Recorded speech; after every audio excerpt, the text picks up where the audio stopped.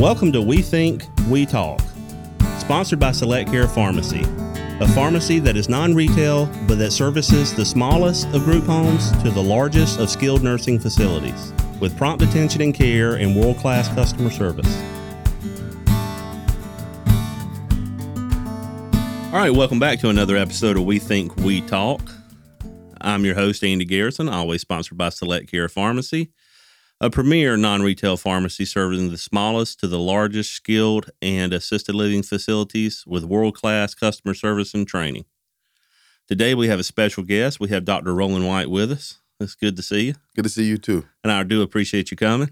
Enjoying it. His schedule is super tight, and he does a lot of everything, so it's really hard to get a hold of him, but he was willing to come and talk with us today, so I know this fits right in with all the other shows, so it works good. But I do know a lot about you. We've been friends for several years, but why don't you tell the guest a little bit about yourself, how you became a doctor and kind of how it all started and what you've done. I'm a physician here in the upstate of Greenville. I went to Wake Forest undergrad and then the Medical University of South Carolina for medical school. And I ended up in the primary care field in the hospice and geriatric care space. Mm-hmm. Right now, I am the medical director for Patriot Hospice. Here, we service the whole state, but headquartered in Easley, and we've won Best of the Upstate for past 2 or 3 years running. So we've got a great staff over there. And I also have a primary care facility where I do primary care and some pain management and addiction treatment in Greer. That's awesome. Congratulations on the best of the best. That's hard to get. Thank you. That is hard to get. Of course, you think I think you're the best of the best. I tell this little story before we get into anything. He's not only my friend. I actually saw Dr. White personally. I had a back injury and, went to him for pain, but I'm not a narcotic guy. For some reason, it just creates a brick in my stomach, And he said, we have things for that, but he actually showed me a way to get through without narcotics and dealt with my pain. And I guess it's a good thing I'm not your patient anymore, that I have to come. I mean, it sounds horrible, but true. But it was able to be treated without having to get, on a large amount of medications. We just got the right cocktail of anti-inflammatories and NSAIDs and other things like that, and it's helped tremendously. So it still helps to this day. So, glad it's working. Yeah. It was amazing to me because I tell you, when you're in pain, you're desperate. You will almost do anything. But the reason I wanted to have you on today is we've been through many episodes and talked about many things, but we really talk about everything healthcare. Okay. And then sometimes we even go off that subject. But you've been a physician in the upstate for a while, and for those that don't know, he just recently got married, so congratulations on that too. Thank you. I'm going to call him now monthly and check that out because I know his life's going to change because that's interesting. I believe your wife's a pediatrician. Pediatrician, yeah. So that's you at least will have something to talk about when you get home that you can relate to. Same way with me. I married a nurse. So the conversation was always, similar, at least we had. But obviously, the last couple of years have affected everybody. And I'm sure it's affected the hospice business and your private business. And I know that he also does some a la carte for patients. I've had several patients in my career that needed they wanted a special physician, not just a house physician. And I've made a special call to Dr. White, and he was always there to help with those situations. But what do you see that has really, in the last, say, 2 years, what changes have you seen that's really affected our industry? The biggest thing that I've seen ever since COVID started, which I guess was about 2 years ago, end of 2019 is when everything started happening, is that there was a shift to telemedicine for visits because people didn't want to be around people that were sick in the practices, and physicians didn't want necessarily sick people in their waiting rooms because at the beginning we didn't know all of the symptoms that you might come in with. We didn't know who was sick, who wasn't. And you didn't want to get sick. And I didn't want to get sick. And what ended up happening was not just people who had COVID, but people who had anything started utilizing telemedicine as a means of having their physician visits.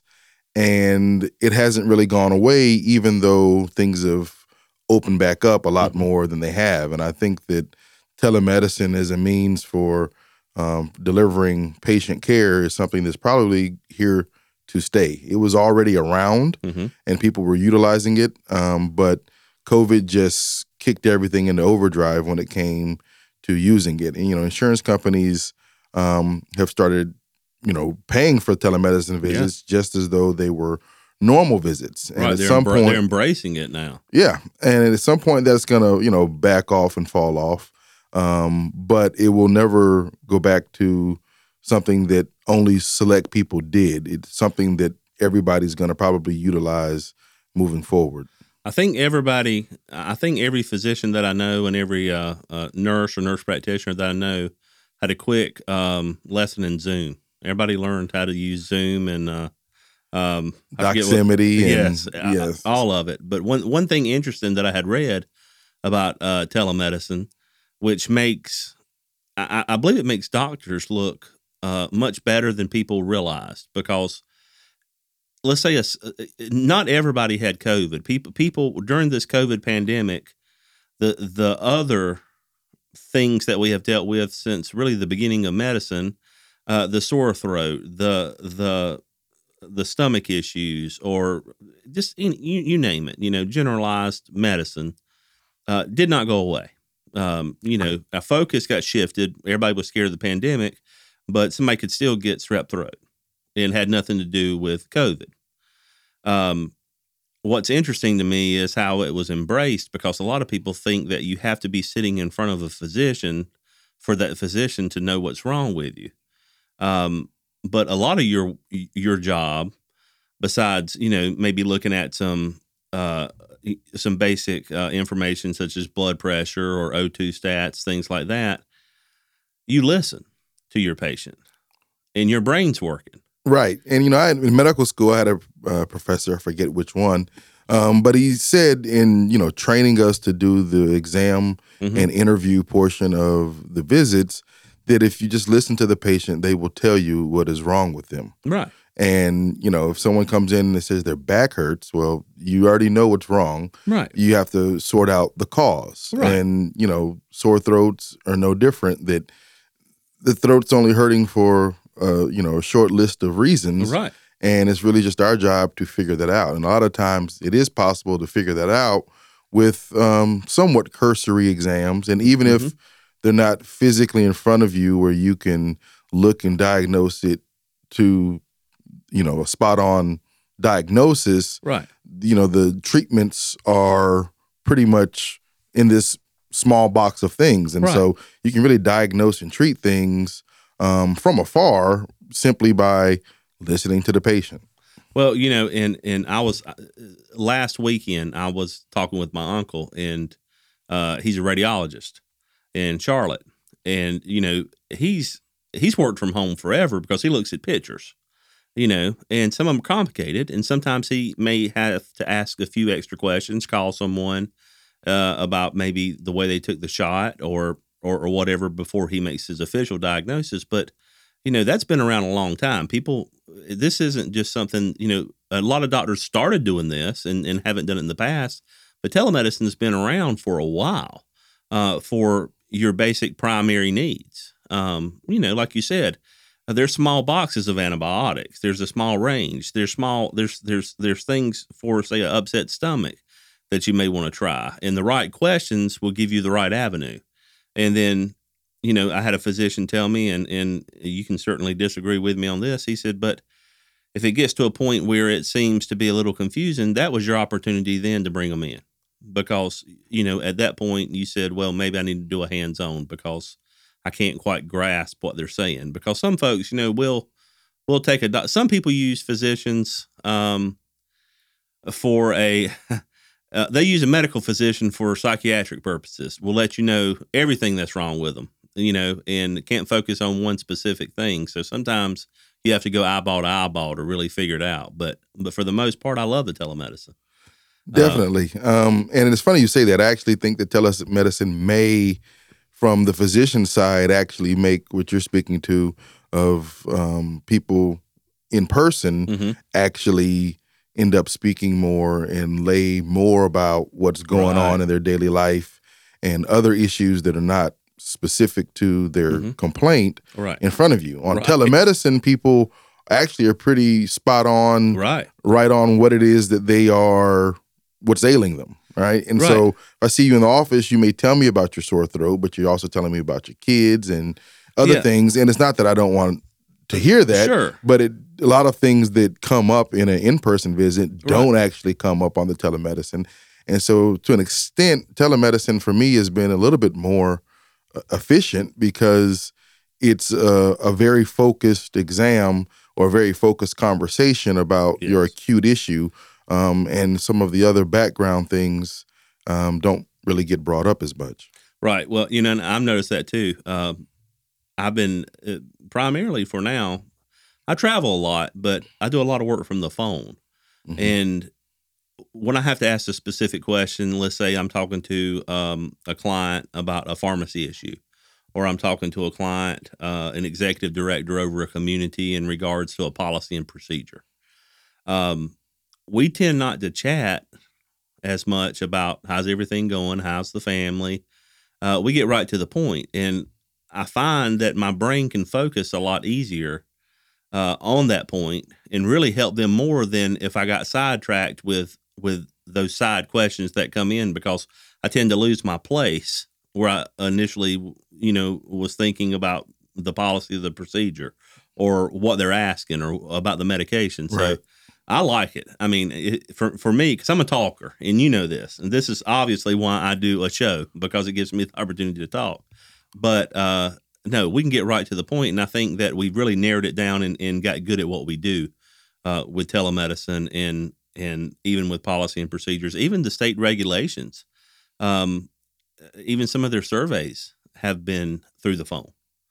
To making sure you have this and this, and they even send out emails now, blast emails, instead of coming into your building where they used to hand you, or coming into your facility or community or hospital and hand you new procedures and sign for them.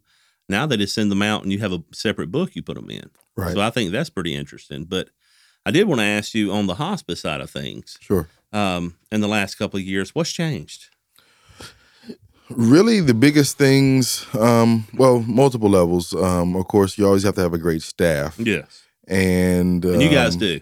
And we do. But the keeping a great staff has become difficult, especially in COVID times when the amount of travel nursing that's been going on to help with nursing shortages elsewhere in the country, as well as recruitment to help with the influx of patients locally, sometimes makes it hard to keep up with all the other competitors for this finite group of good nurses. Not to say that all nurses aren't good, but all nurses aren't good. They're not all as experienced, and they don't necessarily all understand what goes into and how to approach the hospice patient. Right. It's often different and hard for some people. It took me an adjustment time, so it's not just the nurses. No. To switch your focus from doing everything you can to help somebody and to fix the problem versus accepting that the problem is what it is and then making that person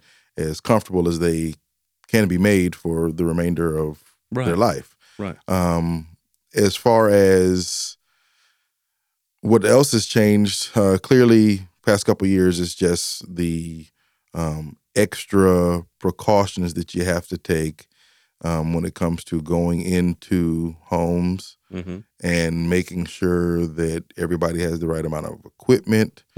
Not to say that we didn't have normal gowns and gloves, but having to diligently wear your mask and diligently make sure that the people that you are around right now aren't sick, because in the hospice world, there's a lot of home visits. and you're going from house to house. Mm-hmm.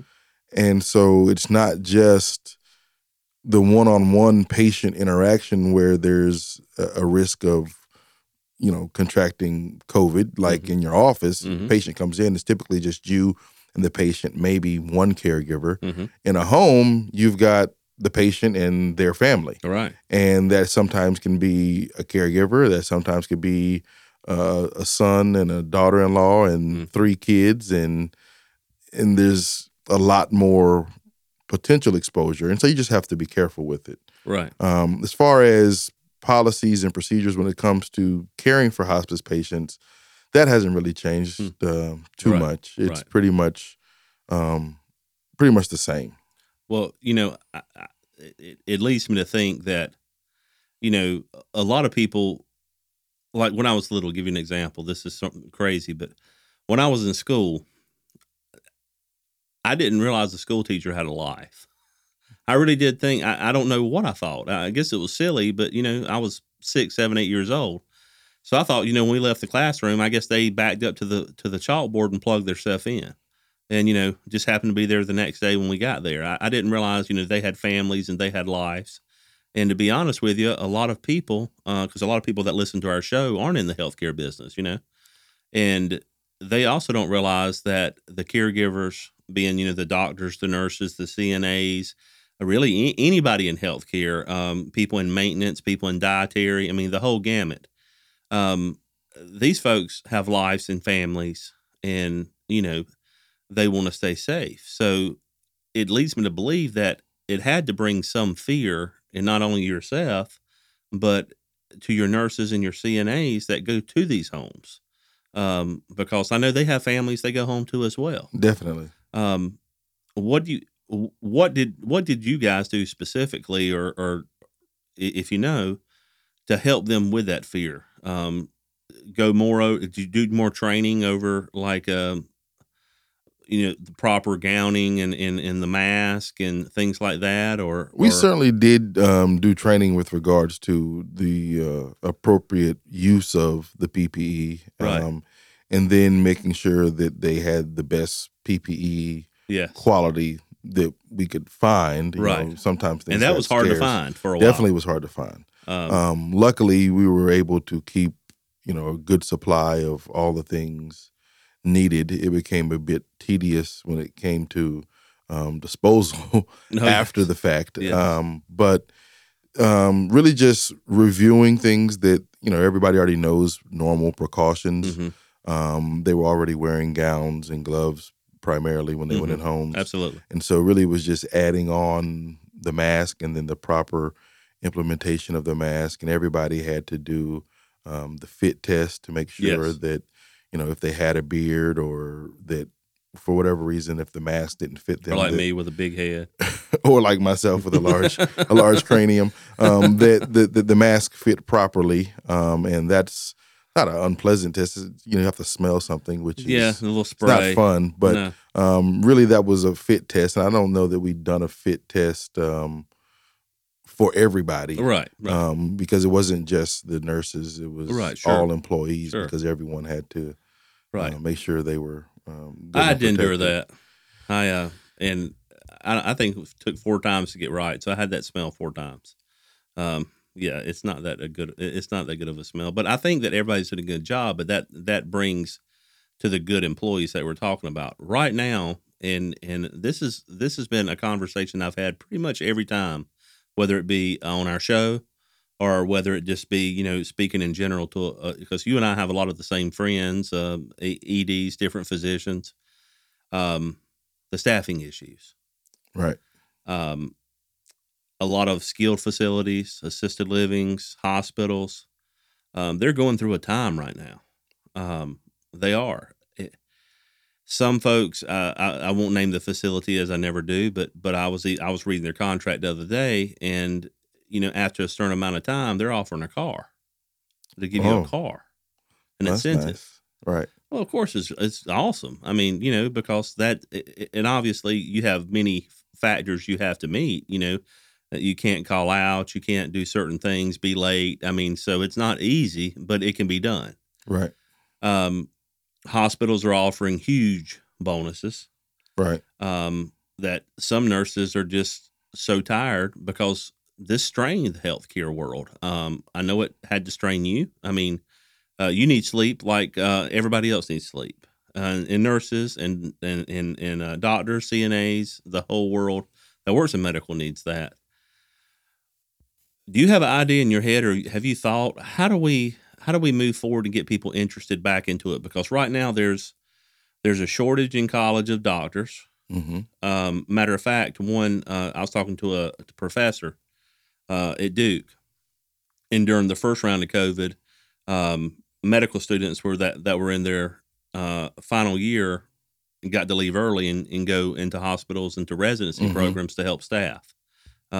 That was a blessing for them, and honestly, on the job learning, I think they probably learned more than they would have in the classroom. But you see all these other industries anywhere you drive in South Carolina, and I've traveled everywhere now hiring, Mm-hmm. and it's big money, bigger money. Mm-hmm. And so a lot of the healthcare workers weren't making that kind of money that some say maybe fast food or some retail outlets are offering. What do you think we need to do to get the heart back to people that want to be in healthcare to show them that it's still a needed profession, that it's valuable, even if we can't necessarily pay that rate, because sometimes we're on a slim margin and people don't realize that. Everybody thinks that everybody in healthcare has a pocket full of money, but that's not the case in hospice, and that's not the case in certain Medicaid facilities. So, what advice would you give to an aspiring healthcare worker coming up? That is definitely fulfilling.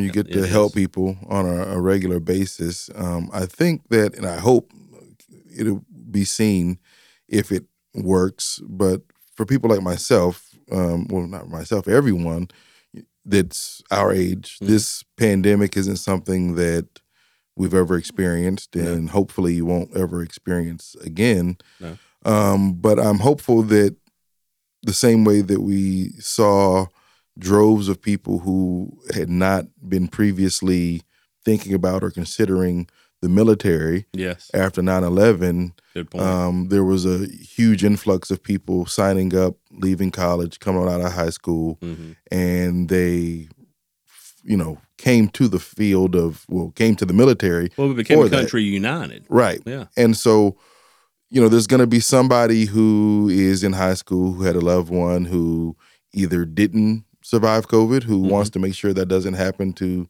their kids or their friends and family in the future. And then there's going to be those that had family members that were helped by the healthcare system. And, you may have spent, 3 weeks on a ventilator, but, in theory, if you're a middle school, high school age kid and you see the doctors come in and take care of your mother, father, grandmother, whoever for months or weeks, that trickle down is 4 or 5 years later, you're like, you know what? I want to do that same thing for somebody else. Mm-hmm. And so I'm hoping that there will be some influx of people just from the kind of goodwill that was garnered by everybody recognizing that the healthcare workers were showing up and still coming to the aid of those that were sick. But we're also going to have to realize that, there's more and more mid-level providers that are getting more autonomy so that they can practice by themselves. And with the baby boomer population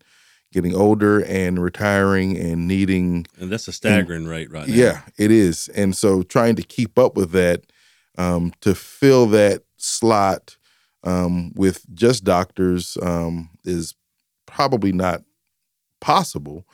And so we're going to have to rely on some mid-levels. That being said, also, they have to increase the funding for medical training. Yes. There has to be more medical school slots. There has to be more residency slots. And there's some talks about it, and people clearly realize that, there has to be an increase because the doctor shortage is only getting worse, I think the nursing shortage really opened everybody's eyes this go around. Yes.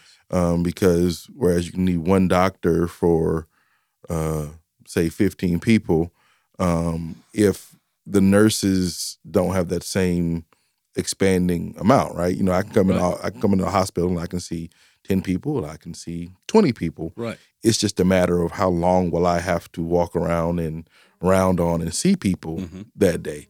The nurses have a finite amount of people that they can actually take care of. And so when there's a shortage in staff that has regulatory limits on how many people they can be assigned on a daily basis, it really opens everybody's eyes. And doctors to this point haven't got to that maximum, Right. but we're pretty close. Yes. And so the same thing that we're seeing now with the nurses, I think the shortage will be most realized when doctors get to that, okay, I can't see anymore. Right. You have to add somebody to the mix to help with this situation. And so I think that the nursing shortage probably opened a lot of eyes with regard to the impending doctor shortage. It because just it's has going to to. happen. It's Right. mathematically it's there. It's the writing's on the wall. But hopefully, the universities and state and federal funding will step up and Right. say we really need to get ahead of this now. Because none of us know. I could sit there and ask you this question, but it's an unanswerable question. How long do you think we'll go through this? Well, we don't know. I have thought about it. I have read everything I could, and some people say within 2 years we're going to be back to a normal. I think when we get back to normal, when we call it that, I think it's going to be a new normal. It's Definitely. never going to be the same. It's not going to be before, not even the way we practice. But one thing that I would like to tell, aspiring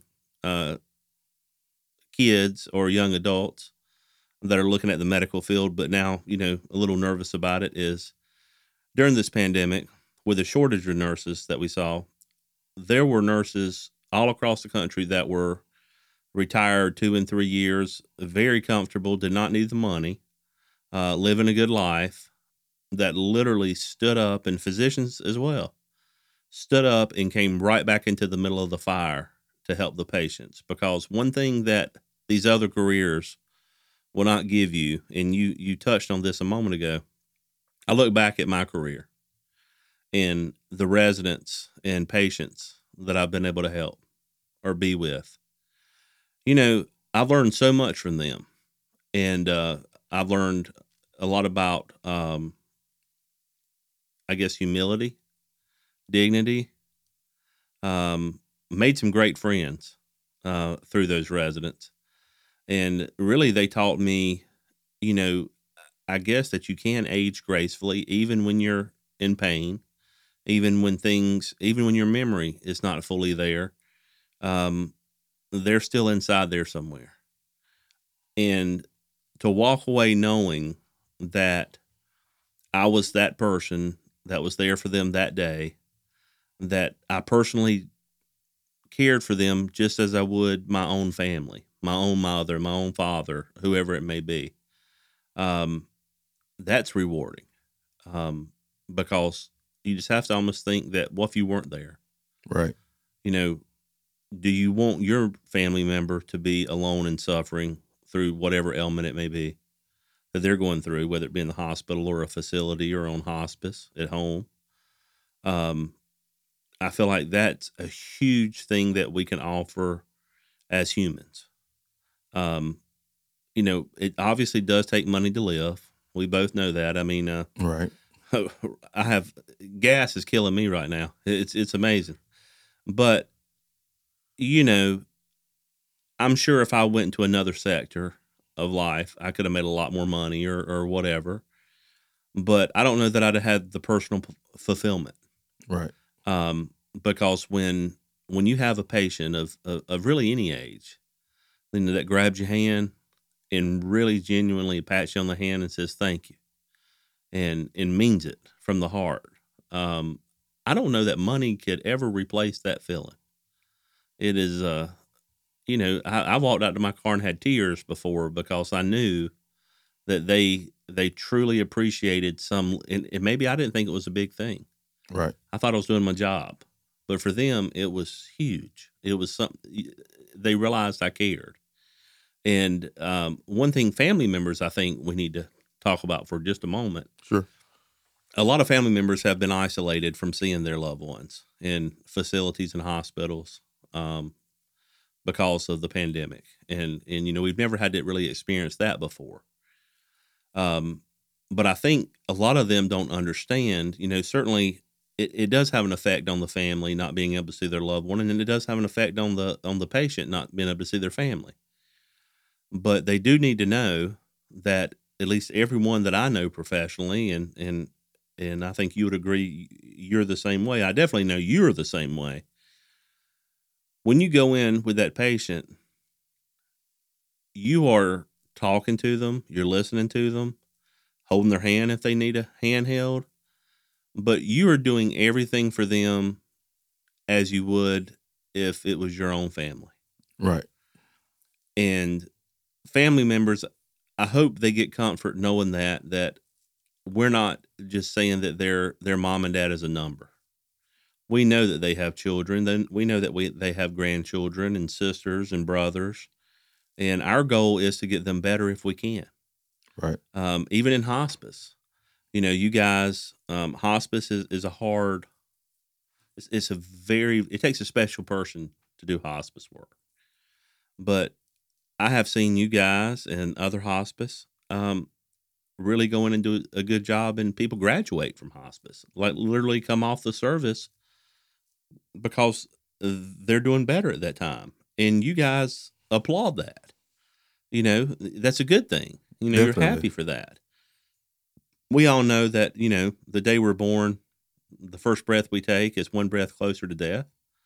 We're not made to survive forever, which I don't know if I want to. I don't know if I want to be 100 and not knowing how to use the technology, and I'm sure I'll be out of money at that point,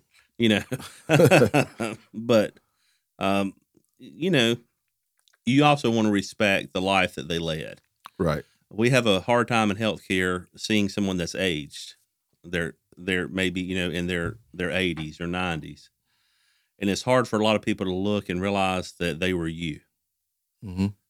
They had a full life. They contributed to our world that we currently live in now. I think if every healthcare worker would do that, and especially the aspiring ones coming out of school and in college now, would realize that you're going to learn from the best, because that was the best generation. That generation is not like our generation. Our generation can't talk to each other face to face hardly. That generation worked, and they went through wars, and the baby boomers, Vietnam and Panama, Mm-hmm. all of those things. I mean, these are some tough people, so we got to give them credit there. So sometimes in healthcare, the best medicine is listening. It's listening to them, and sometimes that just makes them feel better because they're in a dark place because of they know what's going on with them, but we listen to them and we understand. And I know you've been in it a long time. So without, saying names, I know you probably could sit back and tell a million stories that impacted your life and changed certain things in the way you do things. Definitely. And good and bad. Good and bad. Absolutely. You definitely, you learn from things that you've seen that, you couldn't control the outcomes on.